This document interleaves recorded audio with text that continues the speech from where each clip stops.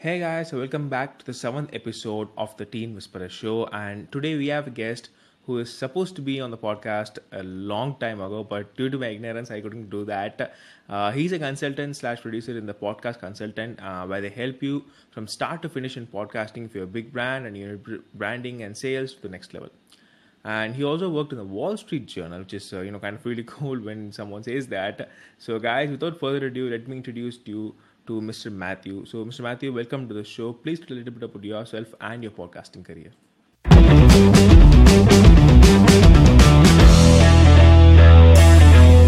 Thank you. It's a pleasure to be here. So, yeah, like you said, I actually got my start in radio. It started even before the Wall Street Journal. I was working for a large talk radio station in New Jersey. And while I was there was when the iPhone first came out and the podcast store first opened. People were podcasting, but it really hadn't hit mainstream because it was kind of a difficult process. But once that came out, it seemed like this was going to be a cool thing. And so I turned to my boss and I said, hey, we should turn our content into a podcast. And he said, as long as it doesn't cost me money and I don't have to do any more work, sure, go for it. Launch a podcast. So I did just that. I repackaged some of our content and put it as a podcast. And then was there for a little bit longer and then went to work for the Wall Street Journal. They had a radio network, and my job there was 50% radio and then 50% podcasting. So really hosting, editing, launching, producing, and creating podcasts for the Wall Street Journal. Was there through 2014 when, at the end of 2014, Dow Jones decided to get out of the radio business. And at the same time, they just cut everybody in the audio department. So they got out of radio and they got out of podcasting temporarily, and I found myself without a job in early 2015 and was trying to figure out what my next move was. Was applying for jobs, trying to look for a full-time gig, and while that was happening, people that I used to work with at the Journal that I used to interview regularly kept asking me, hey, can you help us do a podcast, right? We enjoyed doing them. It was good marketing for us. And I said, sure, I can figure that out. Why not? And so I started to just do a little bit of side work, helping people with podcasts. And slowly I kept helping more and more friends and more connections. And as podcasting was getting more popular, my business was just growing and growing. And sure enough, fast forward to today, this is a full-time job. I've got about a half a dozen people that work with me to help produce and clean up and edit podcasts. And we've helped well over 100 podcasters in various capacities. Probably have about 50 active clients right now at different levels of regular publication. I've consulted with some large brands, both on their own podcasts as well as on podcasting strategy as a whole, and continue to love working in the space and seeing what else we can do with it. Wow. I mean, like, the fact that you still have clients is really making me jealous. Really, is that people losing like many clients and services these days, but still, I mean, like, I can see how amazing your services must be in order to still have the clients with you. So that's totally awesome. And just one interesting observation from you said that when your boss said it shouldn't cost me any more money or work, how did you actually do that? Did you actually without any cost or anything, do you start it, or is there anything that happened? Well, so when he said that, what he was basically implying was that he didn't want to hire anybody new and he didn't want to, put a lot into the budget. So luckily, we had an IT person on staff who quickly understood what podcasting was, how it worked. He was able to help us create an RSS feed. And at the time, Libsyn and some of the other companies might have been around, but we did this totally on our own. He created his own RSS script. And I actually had to go in there every day. We had a new episode and essentially update the RSS feed manually, right? Typing in the code, adding the title, description, the date, linking to the media file that was hosted on the company servers. So it was kind of done on a shoestring. I mean, a lot of podcasters still do it that way, but it's not as easy as today where you just sign up for a good service and then it gets done for you. So, and the other thing too was that I was able to do it as part of my regular responsibilities, right? I didn't have to, add more time or take away. Like, it was just part of, new things that I was able to do and to implement. And so, the fact that I could add this without disrupting our regular workflow was why I think he was okay with it. And to be honest, last check, that podcast is still going to this day. Now, I'm sure the back end has changed considerably, but it's a great product. If you live in the state, it takes what they call their first news half hour, this half hour block of news that went out at 5 a.m. every day. We stripped the commercials and the weather and the stuff that wasn't, that's timely and doesn't make sense, and just shrink it down to a real nice, quick, concise hit of the big major stories that affect the area. So, it was just a way to get involved and see what we can do. Wow, that's totally amazing. And you became a podcast consultant, slash kind of expert. So how do you actually suggest one, to become like that? Because I know people who have been, doing podcast for a year and so, and they are now taking it to the next level, saying that let's do podcast consulting or create courses, talk about podcast and stuff. So is there actually a time frame for it, like a qualification, like you should do this amount of podcast in order to make sure that you become a consultant or anything like that? So what is actually the qualification in order to become like that? I think, like you said, anybody can really call themselves a consultant. Anybody can call themselves a producer. I think what really helped me stand out from other folks that were saying this was I had been doing it for so long. At the time that I had started my business, I had already just started the business, right? This was just when I started to get those few early clients. I mean, it was still called Passy Productions, right? The moniker, the podcast consultant, didn't come along for another couple of years. But what really gave me the confidence to do this was that I had been doing it for so long in so many different capacities, right? I had launched that first one at the radio station. I had hosted and produced and created dozens of different shows with the Wall Street Journal with various levels of success. I had helped several individuals and brands do their own podcasts. And so what really, I think, gives me the credibility to say that I'm a consultant, and this is really, really important, is it's not just knowing what to do, it's knowing what not to do, right? What I always tell people is I've made all the mistakes so you don't have to. And so I'm always a little leery of folks who become a consultant, become a guru, become an expert of some sort on something when they're basically still reading the book. I've seen a lot of people come along and basically, they're reading the book on Podcasting 101. They're offering advice on chapter 1 through 3, and they're just reading chapter 4, right? Like I didn't feel comfortable taking that moniker until I'd gone through the entire book, maybe a few times, made a lot of mistakes, and could execute on those mistakes. I think the other thing that helped me too was along the way, I had done a lot of other gigs related to it. So I ran a podcasting newsletter for a while called Pod to Pod, which we used to news and put out resources and interview a lot of folks. So I was always, I had my thumb on the pulse of the podcasting industry at all times. I had attended a lot of conferences. I had gone to a lot of educational sessions. I had spoken on podcasting in my experience. And so I think it really takes time to be able to just call yourself a consultant. I mean, sure, anybody can claim the moniker, but I think it becomes pretty clear when you're working with clients whether or not you've earned it by how much confidence you have and how you respond to, any problems that come up along the way. Yeah, and you were talking about like mistakes, like it actually helps us to find out what not to do. So in my case, like I do video editing and kind of audio production with a team member of mine, and if some mistake comes up, it's actually possible for us to redo that. Mostly because we have the tons of project files, and it won't be a really long video in order to do that editing and stuff. But in your case, in podcasting, I mean, like if people are recording like 2.5 hours of podcast or 1.5 hours of podcast, and you did a mistake and you are knowing what to do, what not to do. How do you actually, convince or kind of like escape from the fact that I did a mistake? Okay, let me correct it.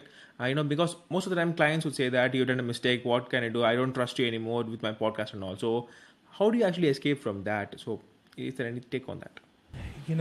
It's a really great question. And especially now in the times that we are living in, I think what we have all come to realize is that it's really easy to forget how brands, how professionals, like how people treat you when times are good. And I think what always sticks with us is how people treat you when times are bad. And so I did a couple of things with this business to help solidify, my reputation and my relationship with my clients. One is I never did a long-term contract. My whole, spiel with my clients is you assign the work, I do the work, I send the invoice, and if you're happy, we do it again. meaning I have to perform every single time. Me and my team have to get it right every single time, because if we don't, people are free to leave whenever they want. So the onus stays on us to really do a good job and to really put in the extra work. But what's more important is that when we make a mistake, because look, nobody is perfect. We have made plenty of mistakes, still learning every single day. You know, even myself, I've been working with Adobe Audition as an editing software for over 10 years. And just the other day, someone who I was training taught me something I didn't know. So I'm always learning. But what's really important is that when a mistake is made, we own up to it. We apologize. We are humbled by our mistakes, and we look to fix it as quickly as possible. So, you know, if I get an email from a client at 5:30 in the morning, usually I'm up at about 6:30 because that's what time my kids wake up. And so the first thing I will do is go downstairs, get on my computer, and fix that mistake. And 9 times out of 10, thankfully, my clients, they don't yell, they don't get angry. They say, thank you for handling it so quickly, right? Because I've shown them how much I care, because this product is not just a podcast, it's a reflection of their brand. As well, there have been times where things have really been bad, and I've just had to stop what I'm doing, put in the work, and, you know, I remember a time where an episode came out and just, it wasn't good.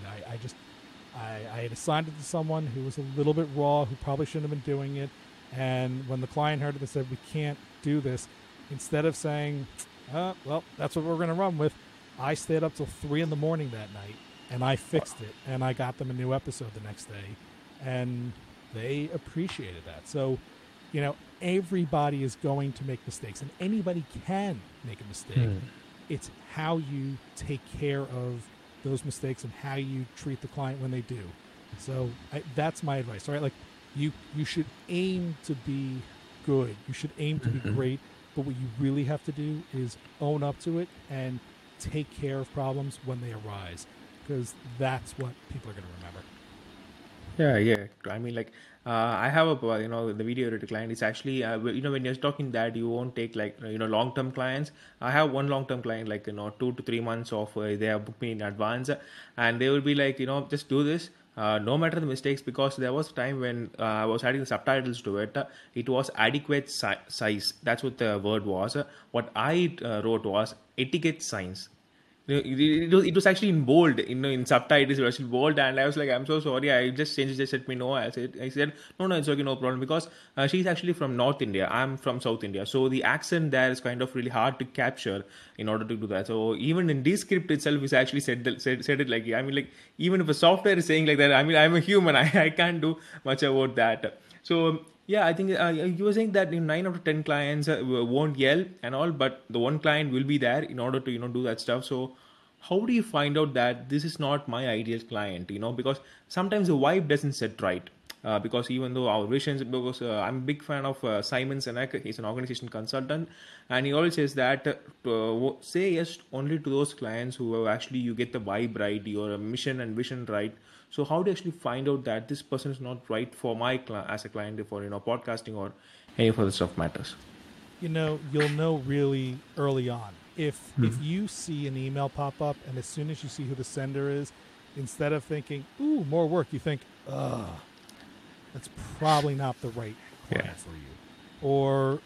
And it's tough. When you are starting out, it is tough to say no. And I'm even guilty of it today. Sometimes I will say yes to any project. I will take on the challenge. I will try and take it on. But you know what? You have to be able to say no from time to time, because if you are taking on work that you shouldn't take on, if you are taking on more work than you can handle, if you are working with a client that you just don't jive with, you're not going to do a good job. It's going to put you in a bad mindset, and it's going to impact your work for everybody else. And so you just have to know in your gut, in your soul, that when this person emails, calls, texts, writes, posts an episode, like, if the work just doesn't feel good, if you feel like every time that comes through that it's a bad sensation, it's okay to walk away. It's okay. I mean, you don't want to be a jerk about it either, right? Like, I don't think you do yourself or anybody else any good by, cursing the person out or being mean about it. Be a professional. and just simply say, I don't think this relationship is going to work Yeah. out. In the few cases that I didn't think I was a fit for the client anymore, I even offered to help them find somebody else, because at the end of the day, even though I wasn't working with that person, I still wanted my reputation to be as a professional. So I would say, look, we're just not the right solution for you anymore, but let me help you find someone who is. And we've parted ways amicably, which, is the best thing to do. And you know what? If you don't part amicably, if the person doesn't like that you want to quit, if they don't like that you don't want to work together, or whatever it is, and they're going to be angry and mean and all those things about it, you just got to let it go. There's plenty of potential business and potential clients out there for you. Yeah, exactly. And I mean, like, people have to take this point, because mostly, like, that's one of the things that I was supposed to do.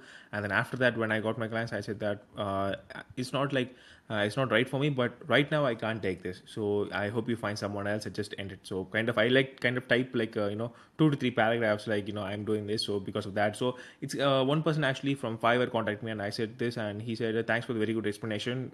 Good luck with what you're doing. So it kind of also feels good, when someone, like, okay, he says that, and that's a kind of a really big thing. And coming on to this general news, I actually, it kind of happened like days ago, like that Joe Rogan signing on Spotify for $100 million, the deal. And so I was actually yesterday watching a video of Pat Flynn.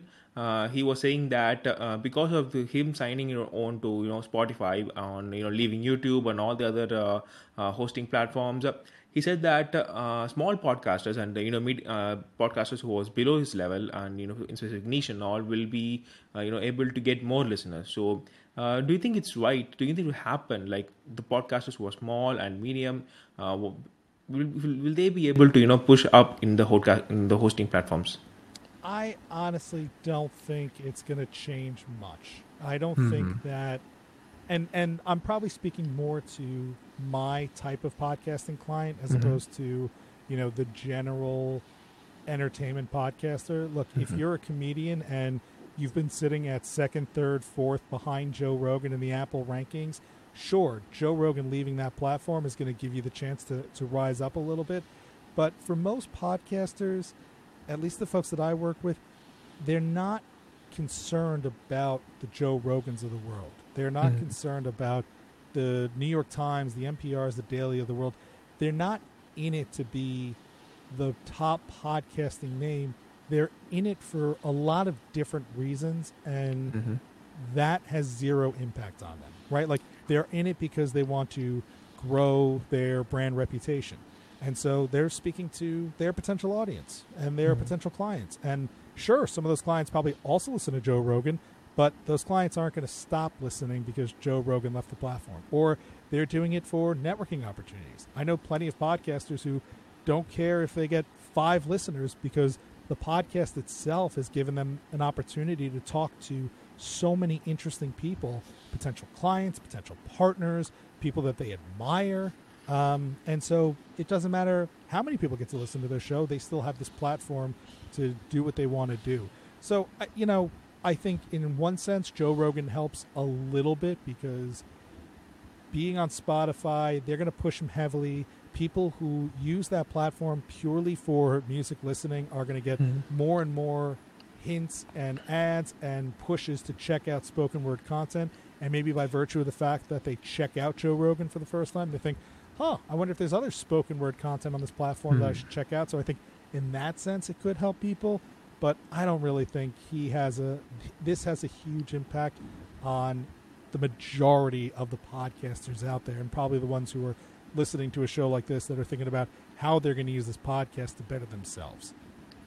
Yeah, I mean, like, you're actually right, because people sometimes they don't care about the listens more than the interviewing the potential clients. Because there's a guy called Scott Carson who actually I interviewed him previously. I think you might not know him from one of the podcasting groups.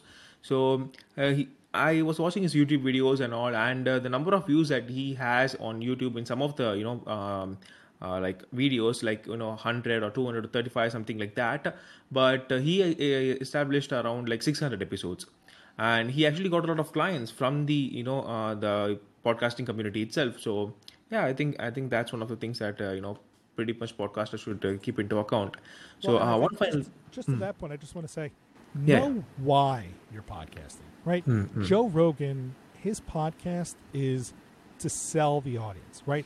Yeah. As far as we're concerned, Joe Rogan is a mattress salesman. He's a stamps.com salesman, right? Like his thing is to build as large an audience as possible and sell against that audience. And so, yeah, a lot of podcasters think, well, if I can get 100 million people listening, then I'll do well. But the truth is there are people who can be really, really successful with 100 listeners, 200 listeners, because their goals are clearly defined and this platform helps them reach their goals, right? If you're a consultant, if you're a financial advisor, if you're selling a product and that product, when you reach 100 people, 10 people sign up, who knows? Like that might be your best year of sales ever. So I think you have to really know why you're doing this, what your goals are, who your audience is, what you want them to do when they're done listening to that podcast, and think about that. If your whole thing is, I just want a podcast so that I can get advertisers, it's a really, really tough job. Most people who excel at that are good at building audiences no matter what platform they're on, and they're not, it's not an inherent trait. Not everybody is good. Even those who are good, not everybody is going to strike gold, right? It's like everybody thinks they're going to be an actor. Well, I went to acting school, and I know this, and I know this, and I know this. Well, that doesn't mean you're going to be Tom Cruise, right? There's one Tom Cruise, there's one Will Smith, there's one Denzel Washington, and there are thousands and thousands of people, some of who are probably even more talented, who just don't get that break and just don't get that chance. So, if that's what you want to do, great, go for it, be passionate, do it. But for the majority of people that are using this platform, think about why you're doing it and focus on your goals, and you'll be way more successful. Wow, that's totally good. I'm sure my listeners will take that into great account. So the one thing before going on to the last question is that everyone knows that this pandemic actually affected the podcasters really a lot. So we have talked a lot about how to increase the audience and all. But my question is, how should podcasters prepare for the next pandemic? Because it's not obvious. It's very obvious because once in 10 years or once in 20 years or 30 years, somewhere around that, something like this will definitely happen. It may either be a natural calamity. It's a virus in this case. It may be a natural calamity because one of my in my state there's a meme page. Okay, like really big.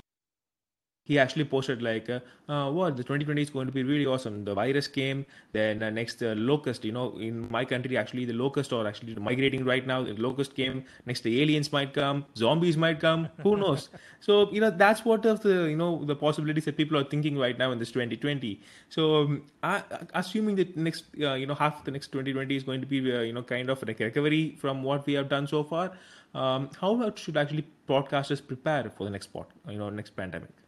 I think what you have to do is you have to meet the moment. Nobody saw, like you said, nobody really saw this pandemic coming. And overall podcast listening dropped at the onset of the pandemic, and for good reason. Less people were driving in cars, less people were going to work, and truthfully, less people had time alone. Even me personally, I don't listen to 75% of the podcasting that I would normally listen to because I don't have that alone time that I used to have because my wife is home, my kids are home, I'm doing more. Like, it doesn't happen. So things change. But I have had several clients who have seen huge spikes in their own numbers. And the reason why is they met the moment. And in this case, the moment was there was confusion, there was angst, there was fear, there was uncertainty. And so those podcasters who were able to fill that void, right? Those who could come in and talk about what this means for the markets, what this means for small businesses, what this means medically, what this means for your health, right? Like those folks who took advantage of the moment and realized what the audience needed were able to really, really do a great job. And that might mean that maybe spoken word, maybe the podcast medium is not the right moment, right? Because we are not commuting and we're not spending as much time alone. Maybe that means you should be focusing more on video, right? Like we're doing right now, because a lot of people are sitting at their computers and watching YouTube, they're streaming Netflix, right? Like you have to meet the moment. So I really, and I'm sort of guilty of this myself being the podcast consultant, but you really have to be more than just a podcaster. right? Yeah. There are, for example, there are people who are really, really good at radio. And to them, they're radio DJs. That's it. They just think of themselves as being a radio personality. Those people are struggling because radio is struggling. But then there are people who use radio as a way to, reach the audience for what their function is. So, maybe you're someone who likes to talk about sports and comment on sports. Well, that doesn't mean you have to do it on radio. Maybe you went from talking about sports on the radio to talking about sports on a podcast. Maybe now with more video content, you're talking about sports on a podcast, and now you're including video. Maybe you've realized that my audience is younger and wants things shorter, so I still talk about sports, but now I'm doing it on TikTok or Snapchat or whatever. So I don't think you should be caught up in the technology and the delivery platform and things like that. You have to be focused on your mission, and your mission has to be able to meet the needs of the day. There's this great example. I always forget what the company is, but there was a company who they started off as, Stagecoach, right? And all they did was transport people on stagecoaches. Well, eventually the car came along and they went out of business. But there was another business that used stagecoaches, but they thought of themselves as transportation. So when the car came along, they said, well, we'll just use a car for transportation. And then when the train came along, they said, well, we'll use the train for transportation. And then, so their mission was beyond the delivery. Their mission was, they had an abstract mission that made it easier to pivot how they accomplished that mission. So like my clients, if you're a financial advisor and your mission is to raise awareness for your products or services, right now, a podcast could be a great way to do that. But in 5 years from now, if you still get stuck thinking, well, I'm a podcaster and fight against like if you think your mission is to be a podcaster and not to get more clients, you're not going to be able to pivot and adapt to what the moment needs. So maybe the next pandemic, I don't know, doesn't come with the financial collapse that we had. Maybe for some reason it's a weird superbug that infects us all with money, right? Money's raining down from the trees as a result of this latest pandemic. And so, how do you meet that moment? How do you turn your strengths, your skills into something that fills that void that is necessary? There are people who just complain about things happening and think, oh, all of this is happening to me. And there are people who take this, look at it, analyze it, pivot, and figure out, how do I adjust? And if you can adjust, you're going to be great. Wow. And of course, it takes time a little bit, because sometimes people think that just all of a sudden it should happen. So it takes time as well. So that's something that really had to take into account. So that's really great. Just one question before closing is that what do you actually think the best tip that you can give to a fellow podcaster in order to grow, according to you, the best tip in the world? It is so corny when I say this, but I mean it succinct. I mean it so well. If you aren't willing to do this for just one person, this is really for those people who just love to talk, love to be behind a microphone. If you're not willing to record this podcast knowing you might only have one listener, meaning if you're not so passionate, so educated, so curious, whatever drives you to this microphone, if the only thing driving you here is to get an audience, you're probably going to struggle. But if you're driven to do this regardless of how big your audience is, you're probably going to succeed because you're going to do it with passion, with authenticity, with enthusiasm, and you're going to do it with a smile on your face. And nobody wants to listen to a podcaster that doesn't want to be there, right? Like, you don't have to podcast. It's great to have one, but you don't have to do it just for the sake of doing it. So if you don't want to do it, don't do it. You're not going to help yourself. Yeah, I can totally agree on that, because my main motto is kind of passion is that something that really drives me, because kind of actually helped me, get out of three suicide commitments. Because in my previous, stages, I was like totally depressed. My young self, which was like totally of really bad stuff.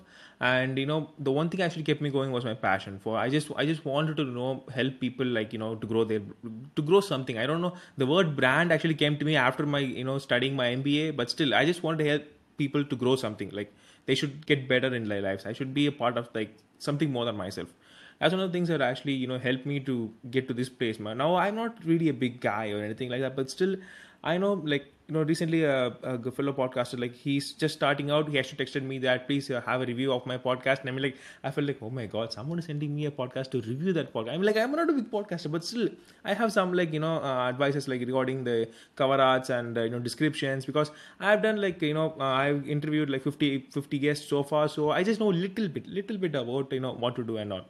So yeah, I think that's really a big thing in order to do that. You know what? You bring up a great point, which is the next. You only asked for one. I'm going to give you a second tip, though.